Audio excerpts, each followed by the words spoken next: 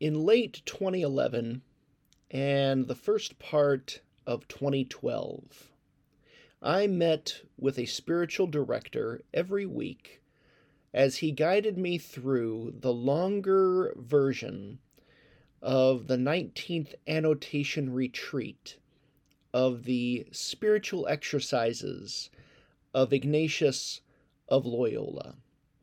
The 19th annotation being the version of the retreat that accounts for people who work, who have families, and who are unable to take an 8-day silent retreat somewhere because of those responsibilities. And so we met at a Panera in Akron, Ohio, every Tuesday morning, and we would discuss my experiences of these exercises since we had met the week before.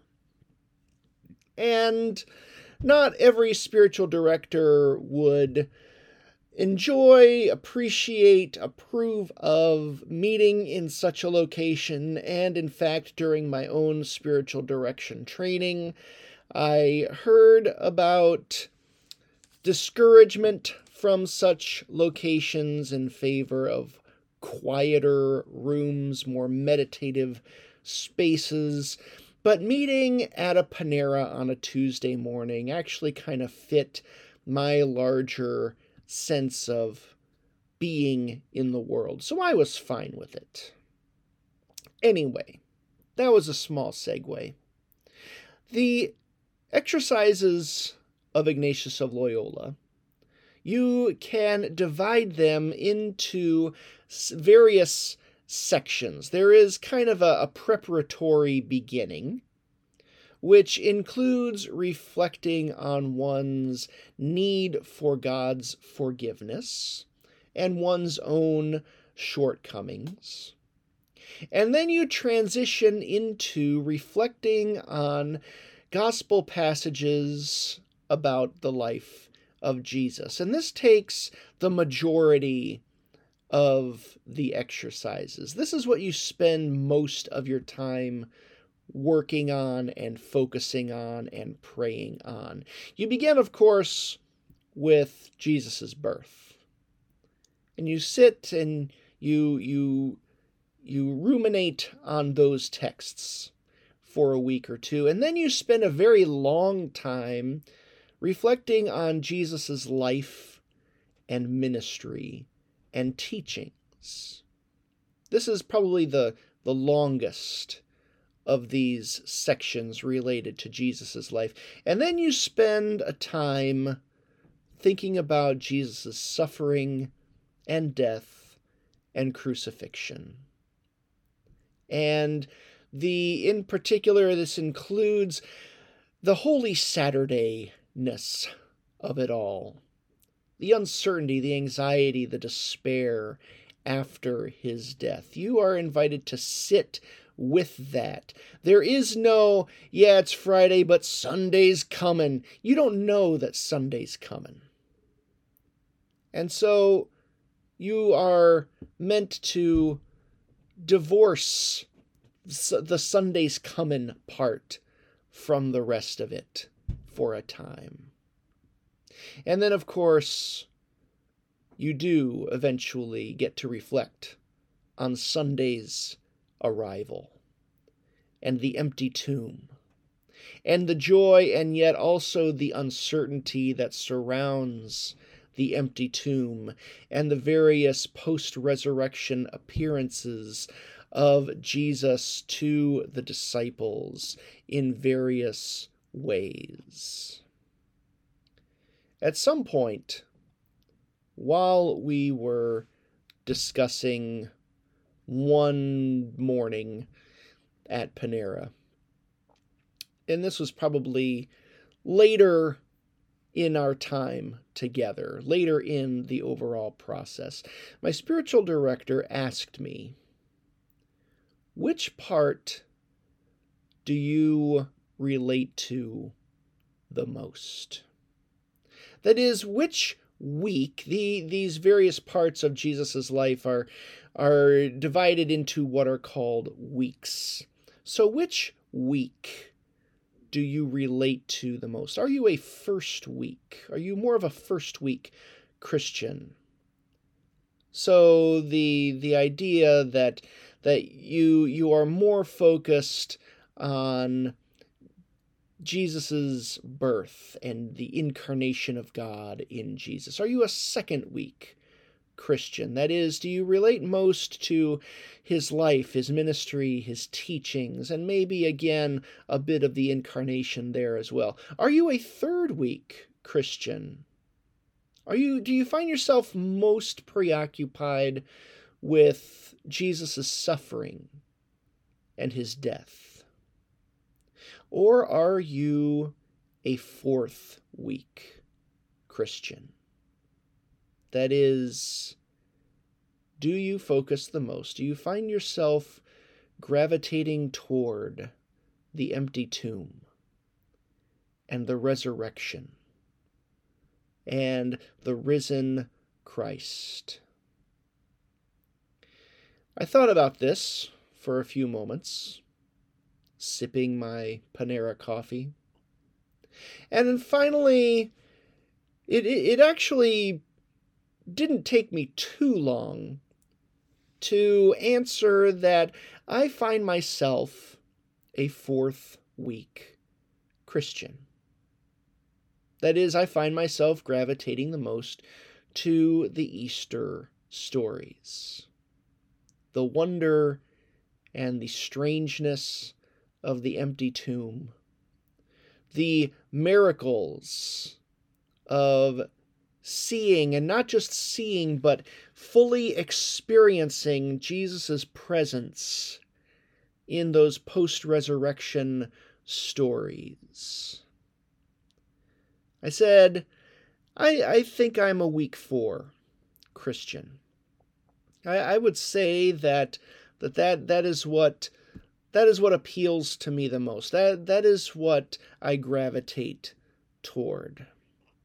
And I'm not sure if I shared my story for why that is at any point during our meetings. I imagine I did. In those days it was pretty common for me to tell the story of why I tend to gravitate most toward the fourth week of the exercises and all of the Easter stuff that goes along with it. I'm sure I did.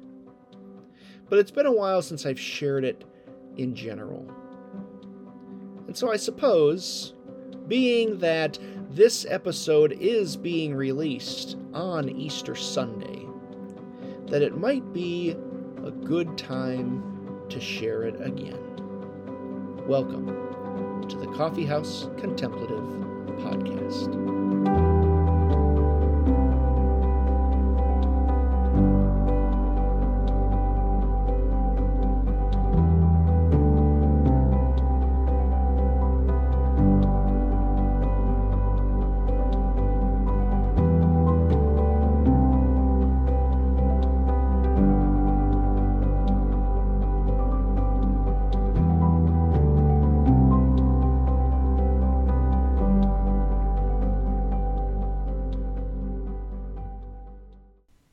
I was a junior in college. I attended Heidelberg University in Tiffin, Ohio. It was Heidelberg College at that time, but it has since changed its designation to university. I was unnecessarily and irrationally bitter about that change for a little while, but I eventually got over it. I had already discerned a call to ministry by the time I began my studies there, and so I decided that the most natural and the most rational way to proceed would be to major in religion, seeing as how eventually I would be going to seminary, that this would help lay the foundation for those later learnings. My freshman year, it was a bit of an eye-opener to experience these classes because they were not of the nature of easily reaffirming things that I already believed. These classes touched on various forms of biblical criticism, considering the history, the way that the Bible is constructed as literature, the way that it was likely edited by various authors, the historical contexts of the various books and why certain decisions were made, and eventually why decisions were made regarding what was included and what was not included as part of, at least for Protestants, the 66 books that we read from now. And we also touched on what was known as the historical Jesus.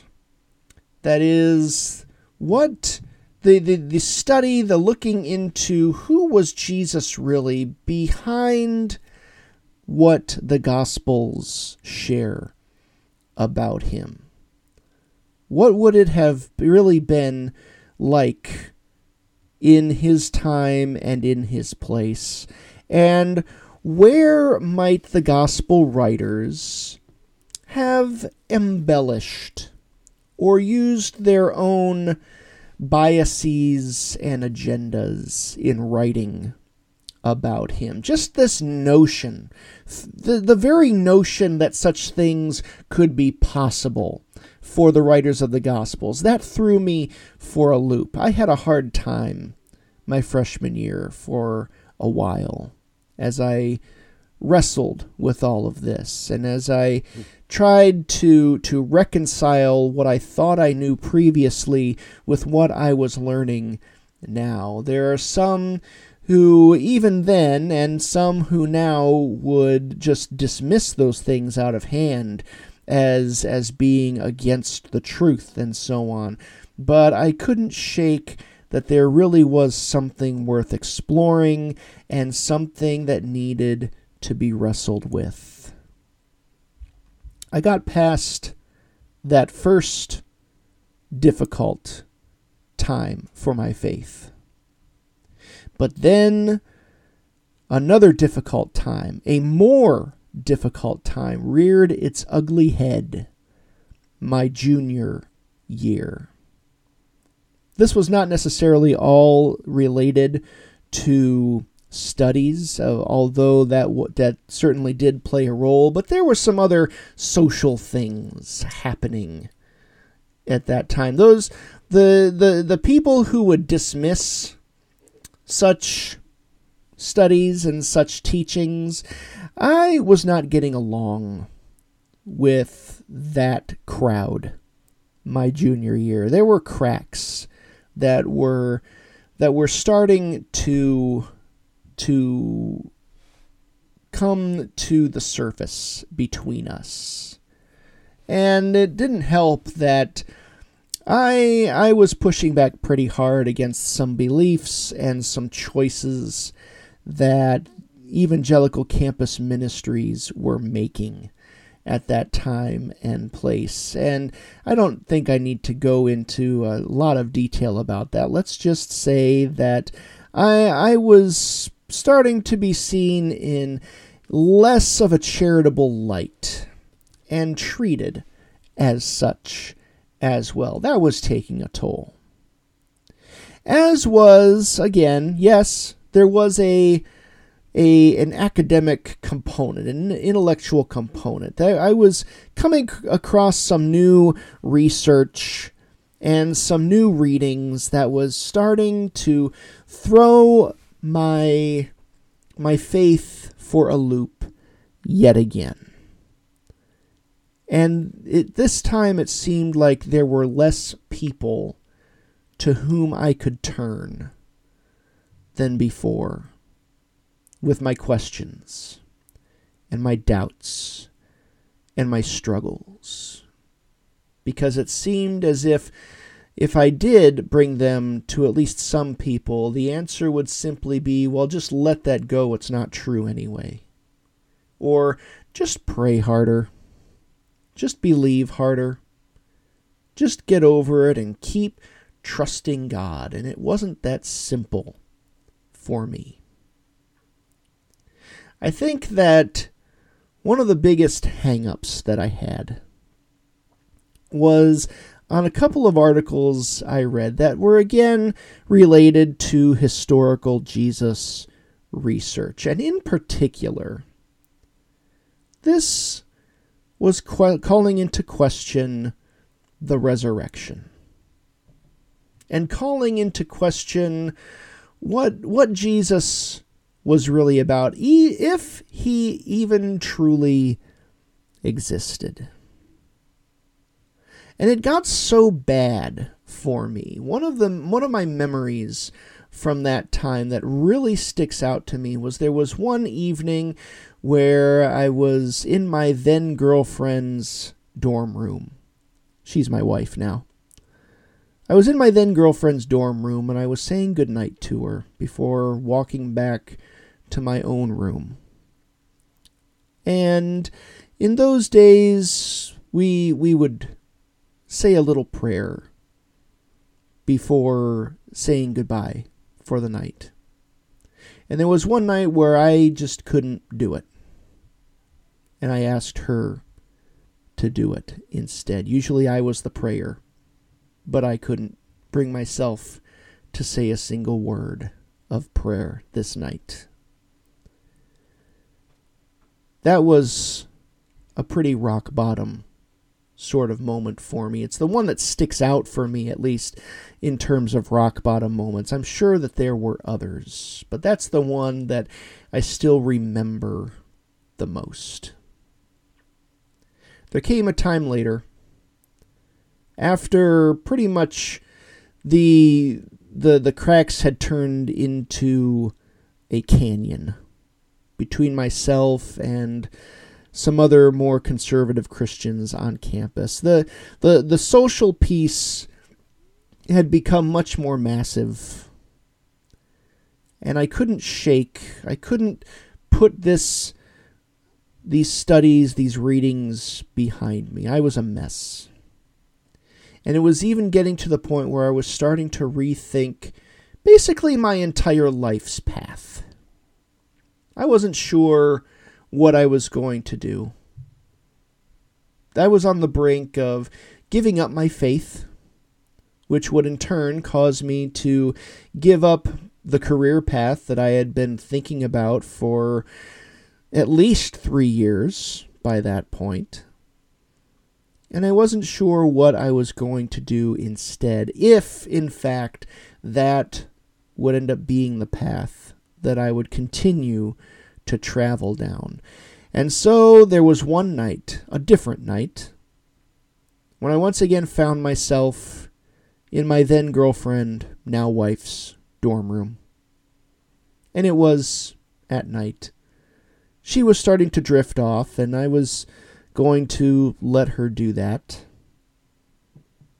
But I was restless. I wasn't feeling like sleeping yet. And so I decided I would grab her Bible and just sit in the hallway outside her door so that I wouldn't disturb her. Second floor, Craig Hall.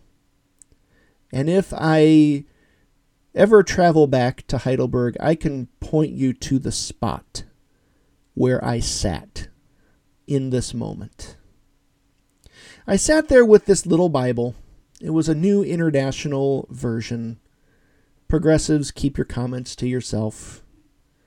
And I sat there, and I could find myself able to pray this night, but it wasn't going to be much of a prayer.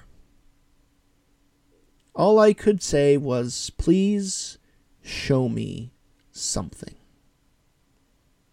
and I decided I was just going to flip the Bible open and see what would happen. I first flipped open the Bible to the book of Isaiah. And it was a passage, one of the suffering servant passages. People today can hear Jesus' life in these words. The words about one who is suffering for God. And one who is embracing what that calling means. I flipped again. And again, another passage in Isaiah. Again, talking about the importance of sticking to one's calling. And I flipped open at least one more time. And it landed on a passage in the Gospel of Luke, chapter 24. And the particular verse that caught my eye, that my eyes landed on, was verse 34. And in the New International Version it reads, "It is true. The Lord is risen." Seeing that verse caused everything to shift within me. Reading those words brought me back from the brink. It brought me back from questioning my entire life's path, my vocational path. It brought me back from the brink of all of the despair and the anxiety and the uncertainty that I had been experiencing, both in terms of my faith and in terms of what was happening in the on-campus church between me and others. A sense of peace came to me. Now, I would not necessarily recommend that if you're going through a hard time, just sit down with a Bible and randomly open it and you will find what you need. I'm definitely not saying that. I've had people over the years push back against this part of my story in particular over the years. So no, this is not something that I would say everyone, it's always going to work this way for everyone. I'm just saying that night for me, it did work. At my most desperate and at my lowest point, to be able to read the words, "It is true. The Lord is risen," I think was Spirit guided. And the Spirit, of course, is perfectly capable of working through other means. Certainly flipping open a Bible is not the only way that this will happen, but that night it happened for me. And so this is the reason why I still continue to see myself as a week 4 Christian. Because when I needed to hear it the most, I was reminded that it is true. The Lord is risen.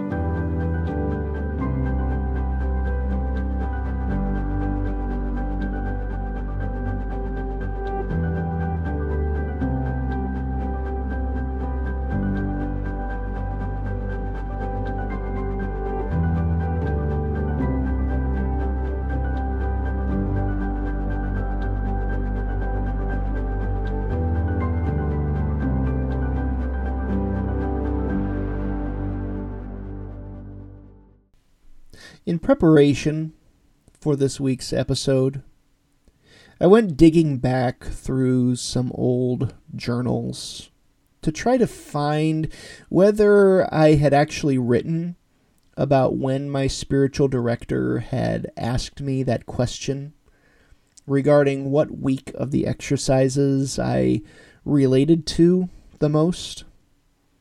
It turns out that I didn't.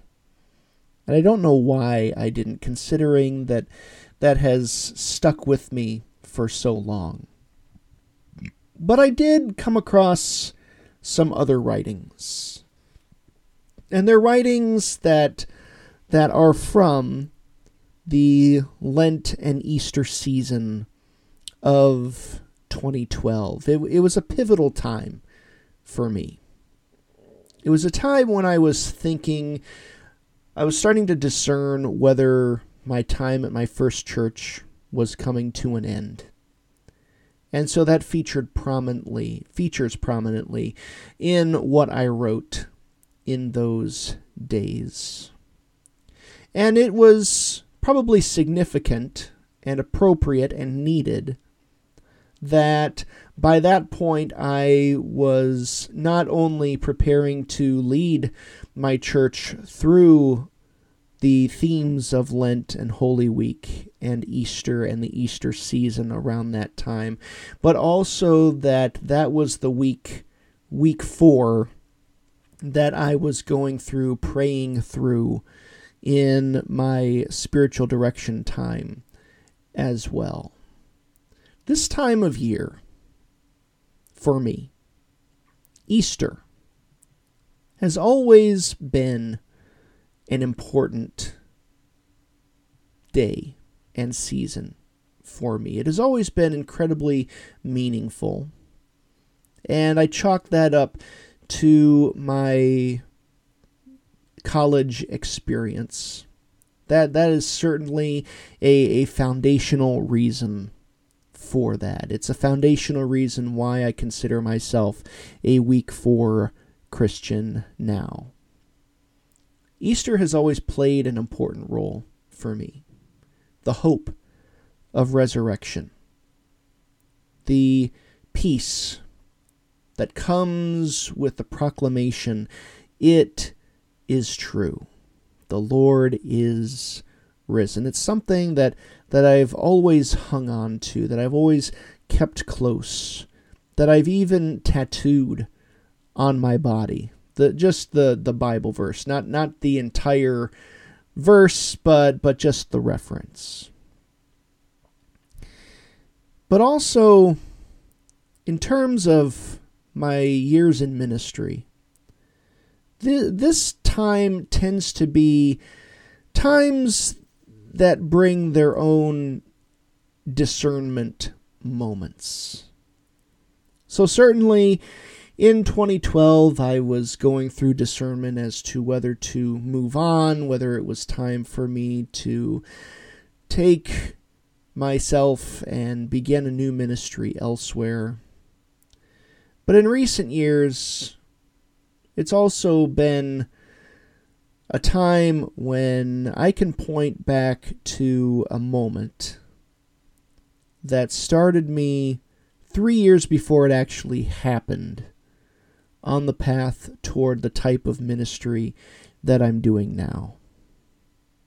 And I can point to this time as being a very strange one, because it was, after all, on Easter when I had my final Sunday at my most recent church, preaching Easter hope into my phone, broadcast on Facebook Live. And certainly the years after that, the years where we've been trying to make sense of our world in the times that would follow, the times of wondering, how will this pandemic continue to affect us? And the memories of that, the memories that live in my mind and also in my body, really take prominence this time of year. And I've written about that. If you've been following the blog this year, If you have been keeping up with the podcast this year, I've been talking a lot more about that this year as opposed to in times past, because for some reason, as we have hit the 3-year mark, I found myself digging out those memories again that have been living in body and mind, and wondering about them, and thinking about whether I will be able to at some point reclaim Easter from those memories that live within me. And I suppose that in some way I will be able to. I suppose that eventually, through time and through distance, they will fade a little more into the background, and I will just be able to move on from them. But I think that much more, that Easter hope, the hope that proclaims it is true, He is risen, that week 4 mentality carries enough power, carries enough meaning, that the powers and the principalities of those other things, those things that try to enforce despair and hopelessness, that they are no match for such a proclamation. This continues to be my hope. Whether it is always something that wins the day, I suppose, and I pray that eventually it is. But in the meantime, I hold them in tension, continuing to carry them both, but knowing that eventually love and life will win the day. After all, that's what Easter really is. If you read those stories, there's still a lot of uncertainty. The disciples and the women and all of Jesus' friends and supporters, they don't necessarily immediately buy into and hold a great big party as a result of what they discover and what they are told. It takes them a while to live into that. It takes them a while to reconcile what they thought they knew of life, of death, of hope, of despair. It takes them a while to work through all of that. And I think that it takes a while for us as well.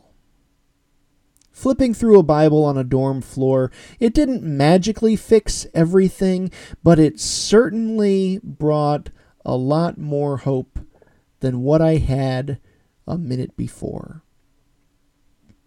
An Easter, one single day on the calendar, or one season of 50 days on a calendar, is not going to magically fix everything, but it does invite us to consider that in the midst of everything else that we know and everything else that we are struggling with, that the truth of resurrection is also present as well.